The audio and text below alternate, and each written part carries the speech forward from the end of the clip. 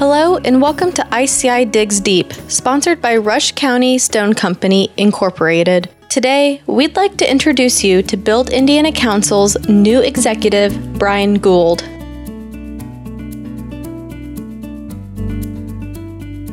Well, hello, it's Richard Hedgecock. Welcome to the latest edition of ICI Digs Deep podcast. And we have with us today, it's kind of exciting, we've got our new director for the Build Indiana Council, Brian Gould. Hi, Brian. Thanks for joining us today. Thanks, Richard. So Brian's at his first week of work this week. We had I guess it was not so quick, not so long interview process, honestly. But we put the word out, and we were very pleased with the quality of the people that applied, and Brian's name quickly rose to the top, and as we went through the process, it became clear that he was the guy. And so now he is here. So Brian, thanks again for joining us. Let's talk a little bit about your background. So you're a native Hoosier? Yes. Where'd you grow up? Yeah, so originally from Nashville, Indiana, Brown County. Gotcha. God's country down there in southern Indiana. It's the right time of year right now for Brown County. Absolutely. I was down there this weekend. It looks really nice. So, yeah, originally from Brown County, which means you're pretty much guaranteed you're going to go to Indiana University when you move off to college. So went to school there. Once was finished with school, stayed in the Indianapolis area here for a little while. Had a little bit of time away while I was in the military, and then came back around the 2012, 2013, and been working back in the Indianapolis area since then. So you've been with the trade association, for lack of a better term, for cities and towns, which goes by the name of Accelerate Indiana Municipalities. Right. So yeah, actually interned there my junior year of college, which at that time they were the Indiana Association of Cities and Towns. Right. And finished an internship there and just kind of always had an interest in local government. My dad was on the town council when I was growing up. So just kind of always had this niche that it intrigued me that local government was there, what's closest to the people, and that impacts their lives on a daily basis. I always like to say it's the most primitive form of government. Exactly. But it's, we all get hyped up on federal politics right now, but it's the local politics. That's where you're getting your streets paved. You're getting your roads plowed. That's right. That's where you're getting your trash picked up. It impacts people on a daily basis. So that's where I really got the interest in local government. And really, as we were just saying, what kind of attracted me into this area that I'm at right now. My senior year at IU, I interned out in Washington, D.C. for the U.S. Conference of Mayors. And I was a public affairs intern. So I show up in D.C. all excited to be in the Capitol. You're going to change the world. I'm going to change the world, one federal legislator at a time. So I get out there and I'm shown my cubicle, and there's a stack of newspapers, and they say, all right, go through here, and anything you see related to local government, you're going to cut it out, paste it on this paper, and that's your job. So I went through that for a few weeks, and thankfully, the lobbyist at that organization who worked on transportation and transit and infrastructure matters poked his head into my cubicle one day and said, hey, I'm going up to the Hill. Why don't you come up with me? So I got to tag along and kind of experience that. And that's, I think, when you're young, you're in college, about to get out in the real world, that's what you really want to see. And that's what really drew me into this sector that I'm in now. So even my time with AIM, I guess my wheelhouse was road infrastructure, utilities, environmental, fiscal matters. So even 5 or 6 years lobbying in the state house with them, it was very much on this sector of what BIC does. Right. So you were with AIM early in the 2000s. Right. And then you went to the United States Army. Correct. So what made that change? Yeah, I took a little hiatus there. It was something I always thought about doing. When I was in high school, I was kind of on the fence of, I want to join the Army, but I feel like I should go to college. And was your dad in the military? What was the draw there? So that was part of it. My dad, both my grandfathers were in the military. So there was a little bit of that sense of obligation to serve my country. We were also, the Iraq and Afghanistan war going on. So it was just in the back of my mind, this is something I've always wanted to do. And at that time, I'd been with cities and towns for about 4 years. I'm 25, and it's all right. It's now or never. I'm not going to do that. I'm not going to be able to do this when I'm 30. I'll be too old for it. So decided to sign up, join the Army, and went through about a year of training for basic training. I was at Fort Knox and learned to work on tanks, and then went through officer school and got commissioned, and then finished 3 more years in the Army and got married. Wife was ready for kids and to move back on to bigger, better things.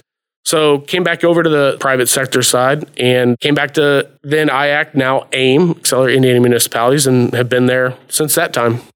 So when you were in the service, what specifically were you doing? Yeah, so I went to Fort Knox, like I said. I learned armored tanks.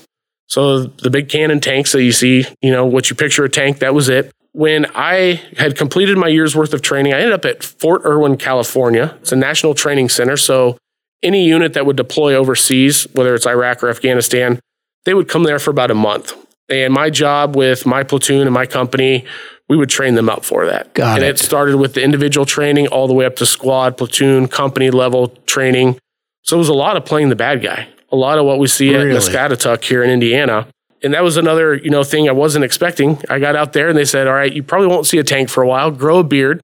We're going to get you Rosetta Stone so you can learn some Arabic. And we just replicated what the battlefield was. Wow. Yeah. So I got to spend 3 years in the Mojave Desert in Death Valley. Not exactly what I was anticipating, but looking back, it was, great opportunity. That's pretty cool. Yeah.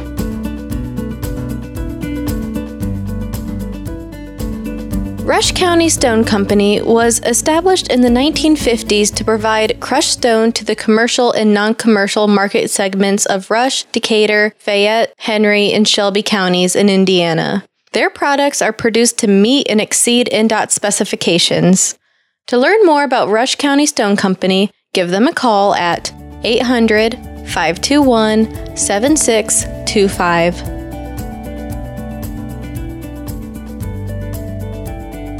Okay, so you came back to AIM. Yep. And was that the point when you started really focusing on the infrastructure issues? Yeah, so when I came back to AIM, we're a smaller group, kind of like BIC is, and ICI is, so it's kind of a jack of all trades. Everyone wears multiple hats within the organization. So when I first started back on my second go-around, I wasn't technically a lobbyist, but I was doing some work with legislators and in the state house and with state agencies like IDEM and NDOT. The last 5 years, I did serve as our government affairs director. So I was specifically in there for that lobbying purpose. And that really came about because of two reasons: road funding and then also water infrastructure funding. That, again, was kind of my wheelhouse within our organization. We saw the road funding package coming. We knew it was going to be a buildup in 2015, 16, and 17. Right. So I was excited to get involved with it in that aspect. So we got road funding accomplished. Still some work to be done on it and protect some of what we've got right now. Right. There's still going to be a lot of changes to come in the near future, and obviously in the long term, some complete changes to how we do road funding, not just in the state, but nationally. And then, a year or two after that, we got a large water infrastructure package passed as well. So here I am. I've come in my first 5 years, I've conquered the state house. I've got my two big initiatives taken care of and started thinking about, well, what's next? I've been thinking about trying to further my education. So started working on my MBA about a year ago through Colorado State University. Quickly realized it's going to be a lot to keep this role. Go to grad school. I've got 3 kids that keep me busy with sports and school, and especially e-learning this year. So decided to step back from that role as lobbyist, focus on education. That's where we got to this summer. I was about a year into my program, not anticipating any changes coming anytime soon. Vicki had reached out to me and said, hey, I just want to make sure you know this opportunity, this, what's coming out there. And I thought, oh man, this is what I was hoping would be an opportunity for me 2 years from now when I finish school, or a year from now when I finish school. And I can't pass this up. This is something that I think, one, I feel like I'm a great fit for this. 2, I'm really going to enjoy this job, and not just what the job entails, but the people I'll get to work with. This is just personally, I feel like it's just a great fit for me. So you came into it knowing, all right, I got to get through this 1 year. If I can make through this 1 year, right. I'll be good to go. Yeah, so thankfully I got a little bit ahead of schedule. Actually, if you look for the silver linings this year in the pandemic, being stuck at home allowed me the opportunity to take a few more courses than what I was expecting. Oh, so good. Yeah. When I was thinking I would do this over a 2.5, 3 year process, I got through year 1. I'm over halfway done. But that being said, I know during session, it's a busy time, you know, so I'll probably take a little lighter load this spring. And this session will be weird too. We don't really know how it's going to work as far as the, hanging out at the Capitol and finding out intel just by running into people in the hallway. I don't know. I don't know how that's all going to work. Right. Yeah. And I think a lot of us are still waiting to try and figure that out. That's kind of my modus of operation. That's how I do things. I'm in the hallway from 9 a.m. when legislators are rolling in until 7, 8 o'clock when they're leaving. And that's probably not going to happen this year. Yeah, I know. Legislators are going to be working out of the convention center, the government buildings, the state house. So there's going to be a little more chasing around. You're not going to see a lot of the after session activities. I don't think we'll see as many dinners, big events, receptions.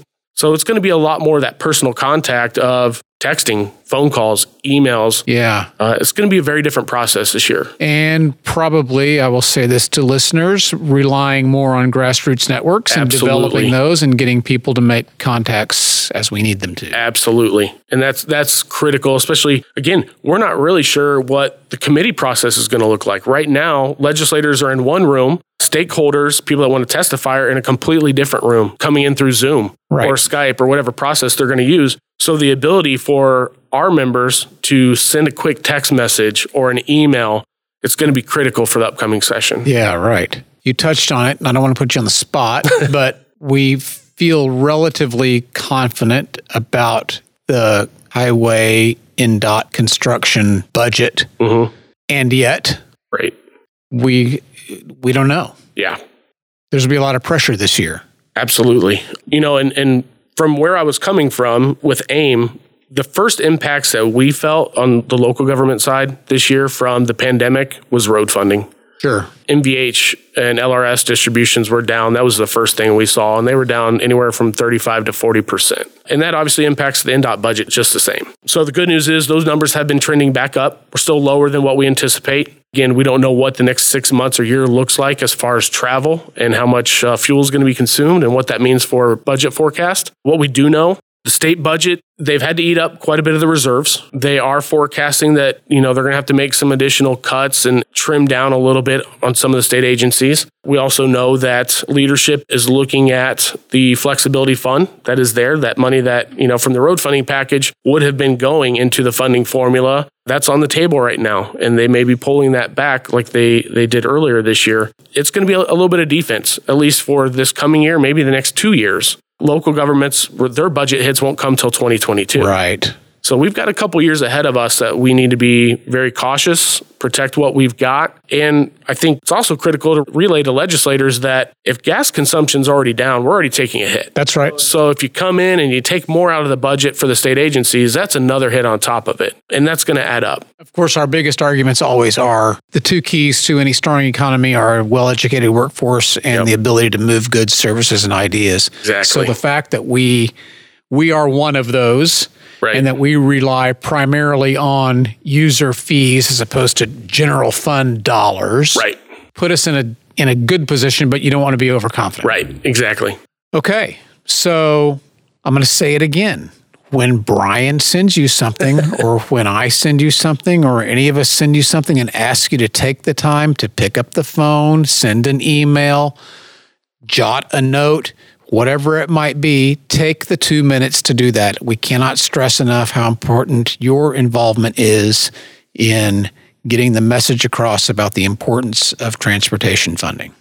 Absolutely. And I think my last closing thought with that is, I just want to make sure everyone knows I have an open door. I'm always here. No bit of information is too small. When you have conversations or you reach out to your legislator, let us know about that, because that helps a lot. And that helps us if we can know who we need to target, where the relationships are. If you have a great conversation with your legislator and they say, I'm fully supportive of road funding this year, I don't want to cut anymore, or we got to find some way to make this up, that's critical information for us to have. That's great. Yep. That's great. Yeah. Good close. All right. Thanks, Brian. We're super excited to have you on board and look forward to this session. Great to be here. Thanks.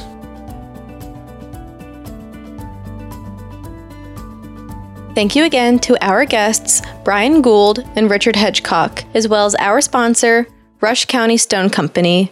To learn more about Rush County Stone Company, give them a call at 800-521-7625. Join us every Friday during your morning commute to hear safety talks, member spotlights, and inside information about the infrastructure and transportation construction industry. This has been ICI Digs Deep. Let's break ground together.